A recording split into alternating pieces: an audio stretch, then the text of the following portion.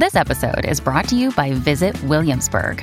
In Williamsburg, Virginia, there's never too much of a good thing. Whether you're a foodie, a golfer, a history buff, a shopaholic, an outdoor enthusiast, or a thrill seeker, you'll find what you came for here and more. So ask yourself, what is it you want? Discover Williamsburg and plan your trip at visitwilliamsburg.com. The following is a presentation of Morning Drive Media.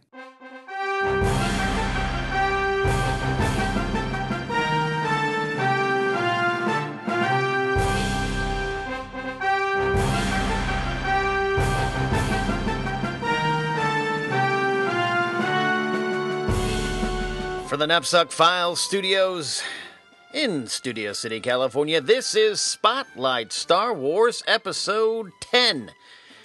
Which, of course, it's weird to think we actually will have a Star Wars Episode 10 in theaters someday. That's right, they're going to go past 9. You know they're not going to stop. It might be a point where our children's children will be talking about the new Star Wars movies. Is that a bad thing? I don't know. Sometimes I think it is.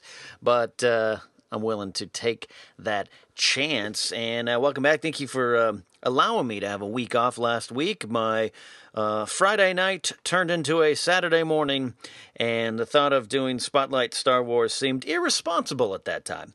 So I took a week off. I hope you're okay. I hope you're here with me now for another edition of the show in which I monologue about Star Wars. We last talked about names in the Star Wars universe with all the new names coming out and all that kind of stuff. But today I want to talk about anticipation. The anticipation of Star Wars. The Force Awakens, Episode 7. It is growing in me. It is rise anticipation. It is getting stronger in me. The anticipation is swelling in me now. I'll stop.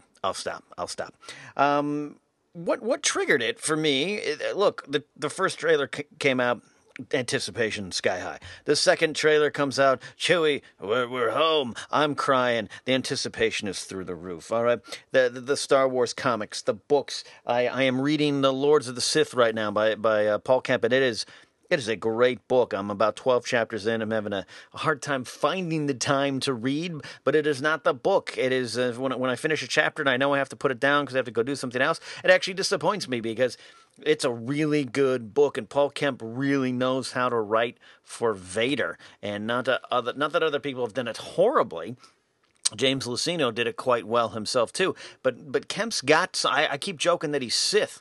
This guy has got something on Vader. He knows how to get inside his head. And Vader in The Lords of the Sith, without spoiling anything, the guy's a monster. He is the Vader that we see in New Hope, even though he's still working through some things. And they reference prequels and Clone Wars and all that kind of stuff pops up in Lords of the Sith, but it's done in a great organic way. So if you haven't picked up Lords of the Sith yet, do it.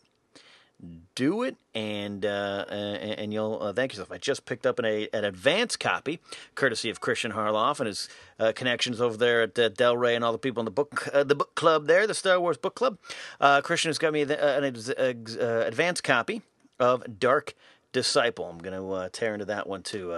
I am looking forward to that one with Quinlan Voss and Asajj Ventress, some Clone Wars era characters. But I sidetracked myself. The anticipation of The Force Awakens grew inside me this past week because of a simple little thing. Like I said, all that stuff's coming out, but do you know what kind of just triggered something in me? Was seeing these photos. Actually, take it back. It was a two-part thing. It was the news of the Star Wars Force Awakens Lego sets, the news of what they're going to be, and I didn't even see pictures.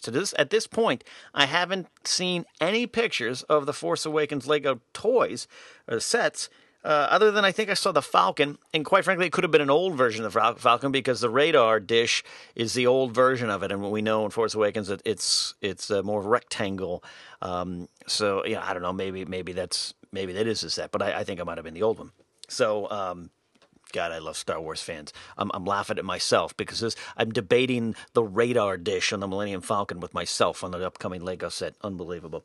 But just seeing the list of what we got Kylo Ren's speeder, a First Order TIE fighter, and all this kind of stuff, and a transport, all these kind of cool things, and Rey's speeder, all these kind of things. It was like kind of exciting for me. Like, the toys are coming. They're here. This is real. We're not just seeing, mock-ups and leaked storyboards and all this kind of concept art. Just the marketing's beginning in earnest. Pretty soon I'm going to be going to some fast food joint for some Force Awakens cups, and that makes me excited. And then the Black Series, and I believe, correct me if I'm wrong, though it's not a live show, so you can't. You're just yelling at your iPod right now. I believe it's the San Diego Comic-Con exclusive, but it's the Black Series First Order Stormtrooper figure. And the box and the design and all that good stuff, and that did it. All the stuff. Yes, the trailers. Probably the best thing we've seen so far. The Vanity Fair photo shoot. I have that issue right here. Seeing Han and Chewie again, all that kind of stuff. It's put the anticipation way, way into the stratosphere. But the thing that has put my anticipation for The Force Awakens into a hyperdrive, lightning speed jaunt through the galaxy is seeing that San Diego Comic-Con exclusive Black Series First Order Stormtrooper. It's a mouthful, but that's what did it. And what it did is it triggered a memory in me. A memory going back to spring of 1999. That's right. We're not talking about the Phantom Menace trailer, though I still say that is one of the greatest trailers of all time. No, we're talking about the release of the Phantom Menace action figures, which also, around that time, you got some of the Lego sets too, and that was exciting too. But the release of the Phantom Menace action figures in spring of 1999, leading up to the release of the movie in May of 1999, is one of my more positive memories of fandom of any kind. With Star Wars, of course, is what we're talking about. And I did something. I did something on two fronts of the Phantom Menace that I just won't do again, just because I think I'm too old for this shit. But it's waiting in line after hours. I did it for the Phantom Menace tickets. Got off work at 3 a.m., saddled up, grabbed a Gatorade, and headed over to a line for tickets at the Winnetka Theater, Pacific Theaters in Winnetka, California. And I waited, and I got heat stroke. And my friends showed up and gave me more Gatorade and a donut, which may have almost killed me. It was bad. I had heat exhaustion leading to heat stroke. It was bad. I was shutting down. All symptoms were shutting down, but I picked up those tickets, man. Picked up 4 or 5 tickets for me and my friends for one of the early showings of the Phantom Menace over there at the Winnetka Theaters. And around that same time, heat exhaustion didn't get me down. I went ahead and got in line at the Toys R Us in Porter Ranch, California, north of the 118 freeway. And by myself, saddled up my little 1992 blue Plymouth Colt car that barely held together. I called it the Blue Tic Tac. Trivia question answer. My first car was a 1981 Ford Fairmont that I dubbed the Millennium Fairmont, because that's what cool kids do, is drive around a 1981 Ford Fairmont and call it the Millennium Fairmont. Might I remind you, I was single through much of my young adult life. I got in there, I drove up there by myself and got in line of maybe 9 p.m. around that time. The line was already pretty big by that point. I underestimated the anticipation for these Phantom Menace figures. It was my first time doing something like this, but I got in line, and a community formed immediately. We're waiting outside this Toys R Us because, again, children, back in the heady days of the late 90s, the internet was something that was there, but it wasn't to its full capacity. We were still, as a landscape, people were trying to figure out. Magazines were there. There was a lot of movie magazines, a lot of them covering the Phantom Menace, but it wasn't like it was now. That was controlled press. that was stuff that Lucasfilm at least had a say. If it came out, they didn't like it, or it was going to come out, they didn't like it, you could shut it down. If Premiere Magazine or Cinescape or something like that was going to do something about The Phantom Menace, it wasn't going to be leaked. That type of stuff, it wasn't as prevalent there. So in the spring of 1999, when I'm sitting outside this Toys R Us with fellow Star Wars fans, we didn't know much. We didn't know much. We knew there was going to be a young Anakin. We'd seen the trailer. We knew Natalie Portman was some kind of queen character. We believe her name was Amidala, or Amy Dela, or something. We probably didn't know how to say it. We knew Liam Neeson was in it, Ewan McGregor. We knew the cast list. We knew there was going to be young Obi-Wan. We heard there was some kind of crazy, wacky character called the Jar Jar or stuff like that. We didn't know if there was going to be stormtroopers. Is the Emperor in it? Ian McDiarmid got cast, but it's Palpatine. Okay, all this stuff's being worked out. And so we got together in line, and you maybe get some fast food and some caffeine, and I'm counting my dollar bills, thinking, oh, how many figures can I get? I hope I can get 2 Obi-Wans, and that double lightsaber looking dude he's got to be some kind of Sith guy, Darth something. I'm gonna get a couple of those. All right, let's work. And as you're counting, you're forming a community with these people there, and people are guessing, speculating. And no one has spoilers. No one was like, you couldn't do that nowadays, because I'm sure in line someone would say, well, here, I have the script. I got it from a guy who knew a guy who posted it on a blog. Here is the script from The Force Awakens, and it's all ruined. And it's I know a remarkably little amount of The Force Awakens at this point in time, considering the industry I work in, the entertainment media side of things, hosting a Star Wars show, and I've got people sending me stuff. God bless you. I love you all. I love the way you support my shows. This one, the Knapsack Files podcast feed, and Jedi Alliance and the Popcorn Talk Network. Thank you for supporting them, but don't send me leaked concept art, storyboards, scripts, scenes, plot points, all that. Please don't. I don't want to read it. You're wasting your time. You're wasting my time. I don't want to read it, but I do know some stuff. Unfortunately, I did see the Kylo Ren concept art before we knew what it was, and now that we've seen the trailer, we can pretty much confirm that what we saw in that concept art was what we're getting. And so I immediately try to take some of that stuff out of my mind that I've seen already for The Force Awakens. But back in the spring of 1999, we didn't know. So it was hours. It was hours of getting to know other Star Wars fans and anticipating what the movie was going to be, what the characters were going to be. I'm trying to remember if at that point the soundtrack had come out. It was around the same time, but maybe not. But the soundtrack was the biggest spoiler because we all raced out to Sam Goody or one of those Tower Records or one of those non-existent record stores anymore, and you picked up the copy of the CD and you looked on the back, and there it was down towards the end of the track listing, Qui-Gon's funeral. All right, we knew he was a goner. Bad marketing plan. You could have called it anything else. The Flames of the Funeral. You can call it that. But Qui-Gon's funeral, all right, we knew he was dead. But anyone who could have figured out a Star Wars story, you could have kind of guessed some mentor was gonna take a dive. And that was the guy who knew. So that was the biggest spoiler. And then the trailer itself, you kind of were piecing stuff together. Like I always joke, the Phantom Menace trailer, I still want to see that movie because that movie, whatever I thought the story that movie was telling in that trailer, it just didn't happen. But this isn't about prequel bashing. In fact, back then at this time, the anticipation for the Phantom Menace, and by the way, that was a name we didn't like at that time, and now when I say it, even now, it sounds okay to me, but that's another discussion. And then midnight's coming. It's 11:30. It's 11:45.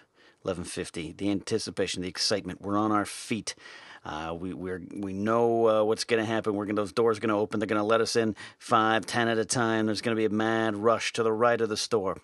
And I remember as I got up and I heard people yelling inside the store. And some people were coming out with bags already by the time I got there. Some people coming out and showing some of the figures, I think I saw Jar Jar and Captain Panaka. first on the outside, and then you cut in, and it's a mad rush. I'm talking, I ran. The 23-year-old self that I was back then, I ran in Toys R Us at midnight, by this time probably 12:30, to get the Phantom Menace toys. So as much as I now can maybe kind of throw some heat on the prequels, as much as I've tried to maybe justify in my mind liking them a little bit more, and we've talked about that on Jedi Lines, and I know there's a whole generation that doesn't see the problems with them, all that stuff. Still, at the end of the day, I don't think they're that great, and I can say that now, but I cannot deny that in spring of 1999, I was racing for the toy aisle that contained all the Phantom Menace action figures. I didn't push anyone out of the way, I'll have you know. I obeyed all laws. On the way there, and this was funny, on the way there, I ran into a friend of mine, a work colleague named Bill, and I had no idea he was a Star Wars fan. He kind of turned, Ken, Bill, and we met at a bin of Phantom Menace action figures. And I think he pulled out a 3PO, and I saw that for the first time. 3PO with no gold casing on. And I got to there, and I had that little carrying little case there, the little shopping cart, handheld shopping cart, and I just started grabbing what I could. And there was no fighting. There was a little jockeying for position, but there was no fighting. There was just me pulling down a Padme Amidala. There was just me pulling down a Qui-Gon Jinn. Well, that looks like Liam Neeson. That's cool. And I remember grabbed a young Obi-Wan, and I was able to grab a very coveted figure. Chancellor Valorum. That's right, the supreme leader, the supreme chancellor of the Republic, Chancellor Valorum. It seemed like a great grab at the time, but actually one of the reasons I was excited for is because I knew, and you could see on the packaging to confirm it, that Terrence Stamp was playing Chancellor Valorum, and as a fan of the motion picture Young Guns, well, that's John Tunstall. And I was very excited to have a John Tunstall, a.k.a. Chancellor Valorum figure in my hands. And I did manage to grab, at one point, the Darth Maul figure. And I still have that in its packaging. But most of my Phantom Menace figures from that time I pulled out. I think I eventually got another Darth Maul, so I have one outside of the packaging as well. And I had, I think I had most of the first wave. I had most of them there. I did have little Anakin Skywalker, Obi-Wan, Qui-Gon, Padme, Queen Amidala. And at the time, you're like, wait a minute. Natalie Portman's on both packaging for this Padme character, but also for this Queen Amidala character. What is going on? What magic has Lucas written down on page and shot on screen that Natalie Portman is two characters? It was confusing at the time. I did get that Captain Panaka. I did get him. I got the Valorum, as I said. I did get an Ian McDiarmid, a Palpatine figure, a Sheev Palpatine figure. And I don't believe I got a C-3PO or R2-D2. I'm remembering right now, I still lack those in my collection. A Phantom Menace C-3PO or a Phantom Menace R2-D2. I didn't get any of the vehicle playsets. I don't recall seeing many of them at the time. But that's what I had, and I had a basket full of these figures. And I checked out, and you compared notes with people in the parking lot. There may have been some trading going on. I don't know. I kept mine. I had those bags, and I got my little blue Plymouth Colt, which was kind of like an A-wing, a broken down A-wing compared to my old Millennium Fairmont. And I went home, and I couldn't sleep. I was so excited, and I just looked at those figures. I started opening them, displayed a few of them.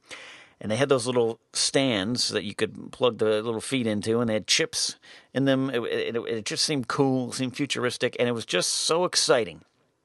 It was so exciting because you knew a brand new Star Wars movie was literally weeks away. And this is what you had. You had these characters in your hand, and the story was still out in front of you. Even that Jar Jar Binks character, I had that figure. You'd look at it, and you're like, this guy, the possibilities of this character, okay, I'm buying in at this time. And I think, I don't know if I ever got a Captain was the Captain Tarful's, Jar Jar's compatriot there in the Gungan army. I did grab a Boss Nass. Misa's so happy I got a Boss Nass. I had all that stuff, and I just remember looking at those figures. And The Phantom Menace, Star Wars Episode 1, The Phantom Menace seemed like, to me, at that point in time, that it was going to be the greatest movie ever created. Didn't turn out that way? Yeah. We know. We get it. We have bashed the prequels so much, my generation of Star Wars fans. We have bashed them so much that I think people younger than us just want to love them out of spite. Not every one of them. I know. You're going to tweet me. You're going to write me. And you're going to say, not me, not me, not me. And you know what? I respect that. But I also respect the people that like it. I also respect the people that can sit down and watch the prequels and just say, you know what? I'm turning my mind off. It's Star Wars. I'm happy. It is part of the canon. It is not going away. As Red Letter Media will remind you in their excellent reviews of those movies. So that is all those memories came rushing back to me when I saw that San Diego Comic-Con exclusive of the First Order Stormtrooper. It just meant to me that it's coming. Star Wars Episode 7, The Force Awakens, is around the corner. And we've seen 2 trailers, and they both look damn good. And we probably have another one coming at Comic-Con. We probably have some more surprises at Comic-Con, San Diego Comic-Con, coming up there in early July. We got more things to build that anticipation. But for me, it was that little thing. Seeing the new figures and knowing that it's Star Wars action figures, and the new movie is on its way. So that is Spotlight Star Wars for this week. Short and sweet, to the point. Thank you so much for listening. Thank you so much for joining me on all these adventures and journeys here on the Knapsack Files podcast feed. The Game of Thrones show, which is coming to an end because the season is coming to an end. And if you listen to this after, the season is already coming to an end. But we're going to continue to do Spotlight Star Wars. There is no season for Star Wars. That's going to keep going. You can follow the Knapsack Files on Facebook. You can follow Ken Knapsack on Facebook. That's me. I hate talking in a third person like I'm Deion Sanders intercepting passes for the Falcons.